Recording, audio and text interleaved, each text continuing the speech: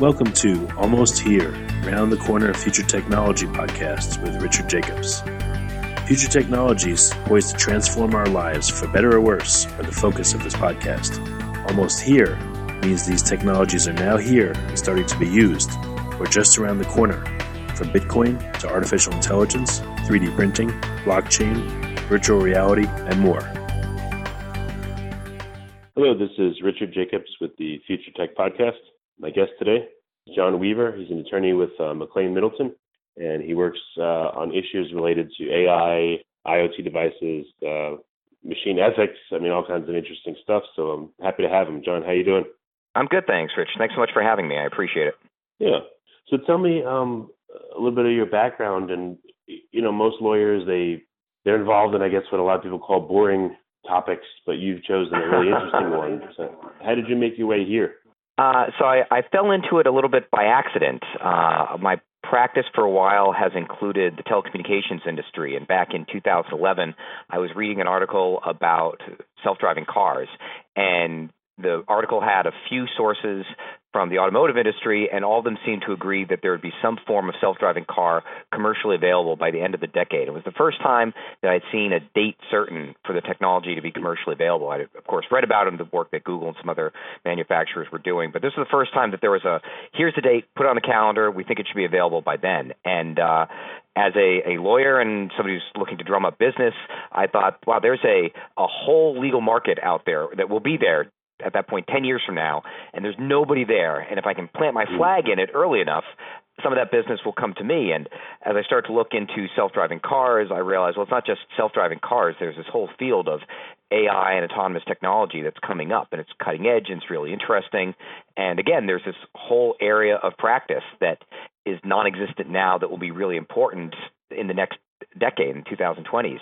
And the more I looked into it and the more I read about it, the more interested I got in it.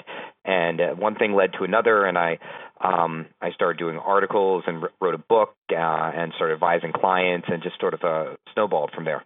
Yeah, that's really smart, because these issues will be coming up, and so that's great you position yourself like that. So even though the industry is not in full swing, you must be seeing some action. What are you seeing right now in the legal sphere that's either here or it's coming soon for AI and all these new technologies? Yeah, so I help clients develop best practices, comply with regulations, and respond to legal issues as they come up. And one of the most pressing concerns right now are the privacy and data security regulations that are popping up in the United States, in Canada, in the EU. The GDPR became effective last month, and that's been a big deal. And that has implications for AI and autonomous technology, because data, particularly personal data, is a fuel that all that technology runs on. And to the extent that it is limited or restricted in how companies and developers can use it, they really need to understand what they can do with it in order to comply with these regulations. So that's been very, very active recently. But a lot of clients approach me with that are concerned about what are the regulations, and if there's an absence of regulation, as there frequently is, what are the best practices and what should we be worried about? So those are the types of things that I focus on when I'm consulting clients and when I've got my lawyer hat on. Okay, very interesting. Are there any? What are some of the nearest term issues that you're seeing, or are there any issues out there yet, or is it not yet time? You mean that are specific to AI? Yeah, specific to AI, or even other technologies. Blockchain is a new technology. 3D printing, IoT devices. I think you're not just combine AI. It's quite a buffet you've laid out for me. So let me run through a few of them. On the Internet of Things side, one of the big projects that I'm working on for in the telecommunications industry is basically the infrastructure that IoT is going to run on. We have this image of all these devices in our home. They're interconnected, and that so they all run to our phone, or they all run through our Alexa or Google Home. But what we don't necessarily appreciate is the amount of bandwidth of wireless service that's going to require. And carriers are out there laying the groundwork now for basically 5G technology that's going to be the backbone of IoT. And what that requires, what we're seeing is a lot of much smaller antennas put in places where antennas have not frequently been. You're seeing them on utility poles. You're going to see them on say on small residential structures or commercial buildings, servicing very small areas, say just an eighth of a mile radius. And that's how, that's going to support the increased demand, which is growing exponentially. The amount of data that we stream is growing exponentially, and will also service the last mile problem. The wireless networks frequently have a hard time getting into, say, the homes or servicing places of business where people work and live. That's why almost everybody has a wireless router now, and those routers are going to disappear as these small cell antennas or DAS systems pop up more frequently. So, and a lot of that is contractual issues with particularly utility companies who control the poles, but also land use issues with municipalities who have frequently have a checkered history with wireless technology. Their residents want it, they really rely on it, but they have mixed feelings about some of the antennas that come in. The nice thing about these small cells is that, for the most part, they blend in. If you put them on a utility pole, it looks like anything else that goes on a utility pole. They're small enough that if you put them on a larger structure, well, that they can blend in. So that's right now, that laying that infrastructure is a challenge for IoT over the next 5 years. We're really waiting for the FCC to come in, and they have tried to address small cells in regulatory rulings, but we're waiting for something that's a little bit more direct and provides more guidance to states and cities and towns that are dealing with this. Then on blockchain, one of the key issues there is that this is a permanent record of frequently the people that make transactions with it. Right. That conflicts almost directly with the requirements of GDPR and the Canadian Data Privacy Regulation, Personal Information Protection and Electronic Documents Act, the PIPEDA, where you need to have the ability to, particularly in Europe, there's a direct requirement that you need to be able to be forgotten and go to the controllers and the processors of your personal data and say, I'm out, erase all the data that you have on me. Blockchain flies completely in the face of that, right? Like those two are mutually exclusive goals. And it's an open question right now how those are going to coexist in one system together. And so that's there's no easy solution to that right now, and I think that's on a lot of people's minds as they are. I mean, certainly as I advise clients on privacy policies and best practice policies for compliance under PIPEDA and GDPR and data security laws in the U.S., but that also has implications for companies and industries that are looking to adopt that blockchain as the standard by which they proceed, seeing it as a secure way to keep track of transactions. I know a lot of people in the real estate industry are really interested to see how blockchain can be adopted to eventually replace, say, county registries, where historically, going back hundreds of years, if you bought any property, if you sold any property, that was the record. And particularly in older New England towns, which is my backyard, my bread and butter, you can go back hundreds and hundreds of years to the records of property. And there's a movement among some quarters in the real estate industry to replace that with blockchain, since it ideally performs the same function in a more convenient fashion, more convenient context. But to the extent that the GDPR provisions governing access and control over personal data get adopted in the United States, that could be very difficult. Because with blockchain, because a record is encrypted, why not, if there's a GPDR or GDPR request, why not burn the private key so that it's locked in an encrypted format? So then it doesn't have to be, it can't be taken off a given blockchain, but at least inaccessible and therefore kept private. Yeah, and that might be the answer. I don't think anybody has done a deep dive analysis for how all of the functions of blockchain can be GDPR compliant. And you raise a good point that permanent encryption is one way to do it. But I do think that there's been some evidence of, say, blockchain markets that they've had a flaw in the code. And so the encryption isn't all it's cracked up to be. Situations like that, the encryption isn't permanent and can be broken. And so suddenly data that they thought was turned anonymous is not anonymous anymore. It's not encrypted. Right. I mean, if they do best efforts, that's all you can hope for. If the system is, first the system would have to be allowed to be used for things such as land registry or court It'd have to be proceedings. widespread adoption, sure. Yeah, and then I guess they could do a best efforts, and maybe that's good enough. I don't know. Yeah, the GDPR, and I've run into this for clients. The term best efforts doesn't necessarily show up a whole lot in the GDPR. It's much more binary. You're either doing it or you're not. Yeah. So it makes a lot of clients nervous because the fines can get pretty stiff pretty fast.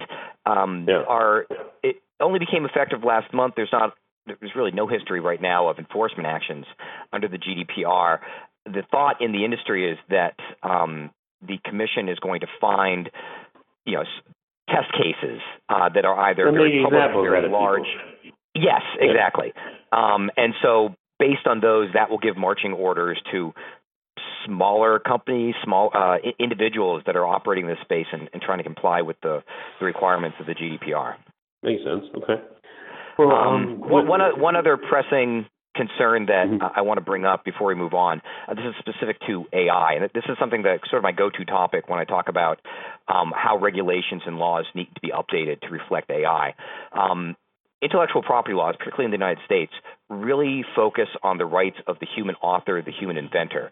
So what that means is that if you develop an AI program that, say, can write novels autonomously, the program itself you own, but there's nothing on the books that dictates how you that dictates where the IP for the novels that get written by that program go. And as a lot of people, myself included, interpret the laws, and I think this is the most common sense reading, all that IP, all the novels or music or whatever that gets created by artificial intelligence passes into the public domain. There's no copyright, no intellectual property associated with it. Really? That could be, and that's a big concern for there are a lot of companies that are making either plain language narratives based on huge data sets or are using programs that autonomously create music on demand or that do art. Certainly Google's Magenta project does that. I mean, they're not looking to make a profit out of it. It's more theoretical and, hey, can we do this? But there are groups that are using this to make money, and it's only going to take one or two big problems for the flaws here to become apparent. And there's an interesting test case that actually had nothing to do with AI. It had to do with the monkey. It's the monkey selfie case. There's a photographer who is, what he did for a living was he went out into remote areas, particularly say jungles, and set up a camera. And he went to an area that he knew was inhabited by some tribes of monkeys, set up a camera, and set it up specifically so that monkeys would find it appealing, come down and play with it, and take some cool pictures. And that's exactly what happened. A monkey came down, got right up in front of the camera, and took a great selfie. It's a monkey selfie. And through a series of legal disputes and court decisions and ultimately a ruling from the U.S. Patent and Trademark Office, there was no copyright associated with that monkey selfie because the monkey took it, the photographer didn't. So if you think of the monkey as the AI or the program, that even though the programmer does all the work to get it into place, it's ultimately not a human being who's making the art, making the product. And so there's no copyright that attaches to that. Well, why can't you say that, company A uses AI to create music, and therefore anything created is the property of company A? Why does it have to, why would you say that the AI itself is, if you're going to say it's an autonomous agent, I mean, I would think it would have to have rights with it. But if you say it's not an autonomous, but it's captive to a given superior interest, like a company, then I would think it would fall under the company's ownership and copyright, right? So I think that's one approach to fixing the problem. I guess my hope is that as more of this technology becomes widely used, we're going to realize that our laws don't quite function the way we want them to. And so we start to explore and think about, this technology is changing the way things work. Our assumption has always been that human beings are the only ones making decisions, but now there are machines making decisions with very little, if any, input from human beings. How do we want our laws to operate? What do we want the world to look like when that happens?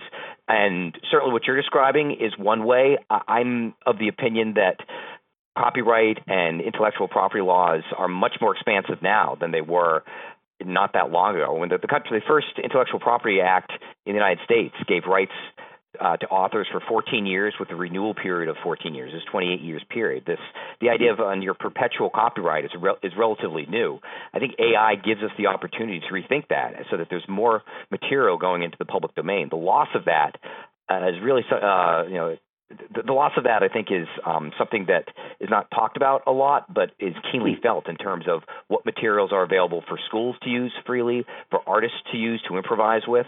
All those things, the public domain has been pretty barren in a lot of ways for the past 80, 90 years, and I think that has side effects that we haven't totally grappled with. Is there a way to use AI as a backdoor for material that is copyrighted? I'm just pulling this out of thin air, but I thought if certain items that are copyrighted, if they're changed to a certain extent, they're considered unique. I mean, what if an AI were to take that material, change it just enough, and then it becomes public domain by virtue of an AI touching it? That's a really good question. I'd have to think about it a little bit more, but that's an interesting way to backdoor it. So if you use the AI as, say, like use it as Weird Al Yankovic, right? He takes material that is owned and satirizes it, does a parody, and that becomes brand new IP that is independent from the original artists. That's a very interesting idea. I mean, I think that there is an argument there that if the AI changes the parodies or satirizes the original IP in a particular way, or does it enough, that it becomes unique IP that goes into the public domain because the AI did it. That's a really good idea. What if it is very interesting? I mean, what if not even satirizing, but let's say a lot of scientific papers are behind paywalls. And there was a guy named Aaron Swartz that actually died because of this. What if someone had an AI that took a vast amount of that data, did an interpretation of it, and then posted that, and it's now public record? And I wonder if that would pull the papers out from under the purview of the paywalls they're behind. That's another. I think that's another interesting application where the papers themselves wouldn't necessarily come from behind the paywall, but if you could use AI to reverse engineer the data to go from the results to the process or the formula, and then that becomes public as a product of AI, that enters into the public domain. Even though it might not exactly match up with the papers and the papers themselves are still behind the paywall, a closer idea, better understanding of what's behind the paywall, what's the protected IP, that is possible, yeah. Yeah, let's say I wanted to look at heart disease, and I had an AI read 50,000 papers on heart disease that were behind paywalls, and then the AI did a survey or a summation of what it found, and that was published and it became public domain, and it had references to all these papers that were behind the paywalls. At least you'd be able to see, okay, these things are out there, and here's where to go find them. So it would make people's searches, I guess, a lot more efficient, and it would kind of bring some of the info out from behind a paywall, for instance, and into public domain, and become a public good by doing so. Yeah, I mean, just by referencing the paper, the protected papers in the AI's paper, that doesn't necessarily bring them out from behind the paywall, but could, like you're saying, could bring make those papers, make that information more accessible, because the AI presumably will be able to process more of those papers and the information in them than any human author could. So the AI would be better able to incorporate those and into more studies, more research. Well, what would it take, for courts to step in and say, all right, well, we need to make a determination on the rights of computer-generated stuff? I mean, are there any lessons from corporations and how they function and how they're seen legally? Is there any? Do you think that'll be the first bridge to give AIs rights or no rights? I mean, how do you think this is going to proceed from here? I think courts will be reluctant to say AI or robots have X, Y, Z, these limited rights. I think that what will happen is that there will eventually be legislation and regulations that give defined, very limited legal personhood to AI and robotics. And I'm in favor of that. I think that in the same way that well-defined, limited legalhood for corporations has been in general, a real benefit to the world. I think that the same thing can be true of AI. Now, the danger that we have to worry about with AI is the same thing that's happened with corporations, is that there's a slippery slope, that once you give them the right to contract and to assume debt, they can possibly, over the course of time, expand those rights to the point where they have the right to freedom of speech, and they have all these other rights that were not intended when corporate charters were first issued by Parliament or Congress or state legislatures, and certainly not when the process of forming a corporation was standardized, so that it didn't take a specific act of a governing body that could be done administratively. I think that's the danger. But I mean, for corporations, that took 100+ years, and so I don't think we're anywhere close to that with AI. With AI, I think that giving them very limited legal rights, for example, in the context of IP, or where they're acting autonomously as agents for people to, say, go out and do shopping or to make some limited decisions, to give them agency rights so that they can enter into contracts. Those types of things make a lot of sense to me. And the point of all of this should be, how widely can we spread the benefits of AI? We don't want the benefits to accumulate to a small portion of the population. We want the benefits to be widely spread. And I think that the best way, the only way historically this has been done, is when government steps in and says, okay, we've come together as a culture, as a country, as a society, and we've put some thought into this, and here's how we want the world to work with this new technology that's changing the world, and so here are the regulations we're putting down.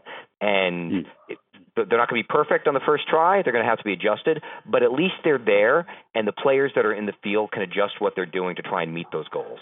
Well, I just realized in thinking probably one of the first places where AI is going to be important is autonomous vehicles. You know, what if... Yes. Again, an autonomous vehicle gets into a crash, who are they going to go after? The owner of it? Exactly. The company that made it? What's your thoughts there? So I addressed this in my book, and specifically, I think that there's a role for limited legal personhood. If you create a status for the car where the car has to be insured, but it's a self-contained legal entity, so that the liability from that accident, assuming there isn't fault on the part of the human being in there isn't a fundamental product defect that can be traced to the manufacturer, but if the car is operating the way it should in autonomous mode and gets into an accident, causes damage, well, that's a self-insured legal entity. And the victims can go after the insurance policy, and the driver and the manufacturer, who have done nothing wrong, don't have to worry about liability issues. Yeah, that'll be pretty good. That's probably the first manifestation of of an AI or a quote unquote robot that we'll see, is my guess. But yeah, certainly one of the first. I agree with that. Yeah. Okay. Well, I really like your insights. It's fascinating. I didn't think much about this at all. I don't think most people do. They just think, whether they have autonomous stuff or not, but we don't think about the legal implications. So where can I really enjoy the field. I think it's growing. I think 10 years from now, it'll be much bigger, and it's fun to geek out over it. There's a lot of interesting stuff going on. Yeah, I spoke to John Hornick, who's big into 3D printing and what's going to happen there with copyright and everything. So there's a couple of guys that are smart that are leading the field in this new and emerging area. So very good. What's a good place for listeners to find out more? You said you wrote a book. Can you tell me the name and how to get it? And yeah, absolutely. Robots Are People Too. It's available on Amazon. At the time, it was a clever play on a Mitt Romney quote, and now it's just a book title, since the quote is no longer out there, really, and certainly he isn't either for the most part. The book was recently named one of the best books on AI by Book Authority. So you can find it either on bookauthority.org or amazon.com. I'm a contributing writer at Slate, talking about issues of AI, autonomous tech, and legal issues that come up as those technologies become more prevalent. And I'm also a columnist and a member of the board of editors for the Journal of Robotics and the Journal of Robotics, Artificial Intelligence, and Law. Well, very good. Well, John, I really appreciate you coming. And this is like super interesting stuff, so thank you so much. Rich, thank you so much for having me. I really appreciate it. All right, hold on a second. You have been listening to Almost Here, Around the Corner Future Technology podcast with Richard Jacobs. Subscribe to this podcast, post a review to discover more future technologies that are poised to transform our lives for better or worse. such as Bitcoin, artificial intelligence, 3D printing, blockchain, virtual reality, and more.